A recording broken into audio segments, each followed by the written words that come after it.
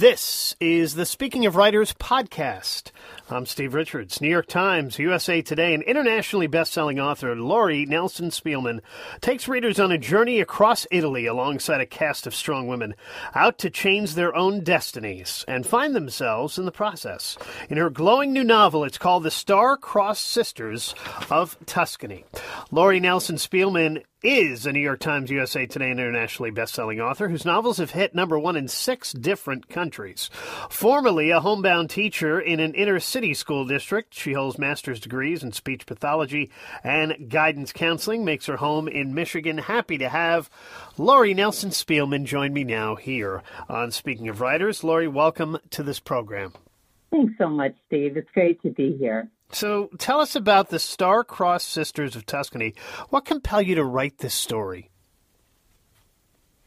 Well, I was looking for a story to write, and this one kind of came to me in bits and pieces. It starts with the premise of someone who is told they will never find love, and that idea intrigued me because I feel like sometimes women have a lot of pressure to kind of live the traditional life and find love, and how interesting it would be if someone knew from an early age, you know what, you're not going to find love. You know, might they live a more authentic life? Might they feel freed from all the pressure that women feel? So in order to make that premise come alive, I needed a compelling reason that someone would believe such a thing. So I used a family curse. An Italian-American family, the Fontana family, has been cursed for over 200 years. The second-born daughter never finds lasting love. So that was what compelled the curse. The setting, Laurie, this beautiful setting. Why did you choose to set this book in Italy? My husband and I went to Italy in 2017, and I just absolutely fell in love with the country. I knew I wanted to set a book there. And the way it turns out, the women follow pretty much the same itinerary that we had. So they start their trip in Venice and then go to Tuscany and end the trip in Amalfi Coast. And those three regions are so distinct. Venice is kind of a maze of canals and bridges, and it's easy to get lost. And that was where the women were kind of lost and just getting their bearings and not sure about themselves. And then they go to Tuscany, which was the homeland of their family, and they learn about the history and some family secrets and travel on to the beautiful, romantic seaside villages of the Amalfi Coast, where their great aunt Poppy, who's the second-born daughter, thinks she's going to meet the love of her life on the steps of the Ravello Cathedral on her 80th birthday and break the curse. Yeah, let's talk about the characters here. We've got Aunt Poppy, as you mentioned, Amelia, too. How did you create these characters, these two, and what are they like? So Amelia they're both second-born daughters. Amelia is an example of someone who has basically hidden behind the curse. She's absolutely fine with the idea of being single the rest of her life, but she never puts herself out there. She lives a very small life in a suburb of Brooklyn called Bensonhurst. Lots of Italian families. Her entire Fontana family is all around her. She works at her grandparents' bakery and delicatessen. She lives in the little apartment above her father and her grandmother, so they all have apartments in the same building. So she thinks she's happy, but she's really basically just kowtows to her family. Her sister and her grandmother take advantage of her, and she'll do anything for them. She's a pleaser. She's basically embraced this curse, and she is the subordinate member of the family. And Poppy, on the other hand, second-born sister and actually Amelia's great aunt, she's completely different. She's lives a very rich life. She's had men in her life. She's full of joy and hope and doesn't believe, the curse. She's ready to tackle anything. And she's the one who kind of brings Amelia out of her shell and gives her the confidence to find her own voice. Chatting with Laurie Nelson Spielman here on Speaking of Writers. Her new novel is The Star-Crossed Sisters of Tuscany. Amelia and her cousin joined their estranged great Aunt Poppy on an adventure to Italy to break the family curse, which dooms second-born daughters to life without lasting love. So, Laurie, do you believe in curses? I don't think I believe in curses. I do, however, I'm quite superstitious. So, yeah, don't ask me to walk under a ladder or if I see a black cat cross my door, I'm a little superstitious. But curses, not so much. I not to stereotype, but I have heard that Italians often are, do have more of a belief in family curses. And so that's why, that's part of the reason I chose an Italian family for this. Even though they claim not to believe the curse, they do. It wields a lot of power. Are any of your characters based on real people that you know? Well, I watched a documentary on a woman named Iris Apfel. She's 99 years old now, and she's basically a New York City icon. And I think you'd recognize her if you saw her. She's this adorable little lady that wears huge glasses, and she's absolutely full of life and hilarious and spunky and funny, and wears like red boas and very flamboyant. But when I watched her documentary, I fell in love with her, and I just thought, this is Aunt Poppy. This is who I want Aunt Poppy to be like. So she definitely played a big role in my head as I was writing Poppy. Amelia and Lucy, not so much. They were just kind of two extremes of what I thought might happen if somebody believed they were cursed.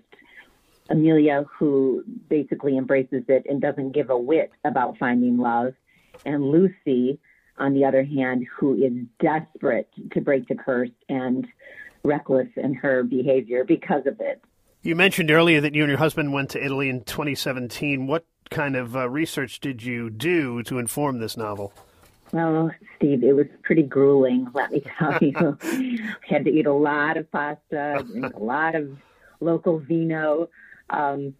Went to all the places and took lots of pictures and just tried to, one of my favorite things is just sitting at an outdoor cafe and watching people and trying to absorb the culture. And yeah, it was beautiful. I think I might have to set another book in Italy and go back for a second research trip. I loved it so much. How much of you is in Aunt Poppy? She's vibrant, spunky character who shares various tidbits of wisdom with her nieces. And second part of the question is, what's your favorite piece of advice from Aunt Poppy? Oh, gosh. So I wish I could say I was like Aunt Poppy because I love her so much, and she is so full of wisdom. I'm probably much more subdued and understated than Poppy. I do like to offer wisdom. I don't have any children of my own, so it's my nieces and nephews that I probably dole out too much advice. But my favorite piece of wisdom from Aunt Poppy, I loved it. Amelia has a habit of, thinking the worst. It's not possible. I can't do that. I can't go to Italy. I don't have the money. And Poppy would say, I find life is much more enjoyable when you learn to say it's possible. And so I try to think about that sometimes now, and I'll think, oh, I can't do that. That's impossible. And I'll think, no, it's possible. Just give it a try.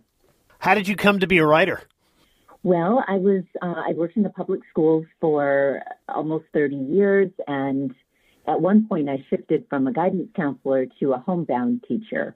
And while I was homebound teaching, part of my assignment was working with expelled students, and they needed to earn an English credit. So I started writing these little short vignettes, little short stories that were moral dilemmas that they would have to read and then do a written response.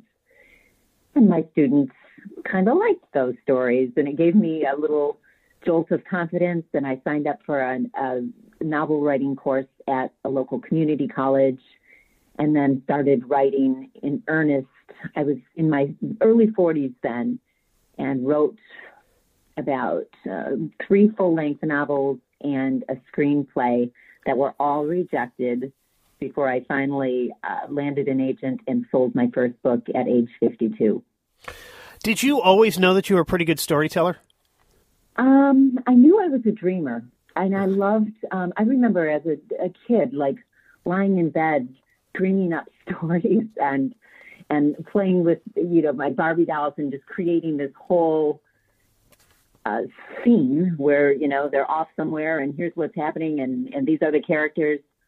So, but I was from a very working class family. My dad was a bricklayer. My mom was a homemaker. And when I went off to college, my mom said, teacher or a nurse, which would you like to be?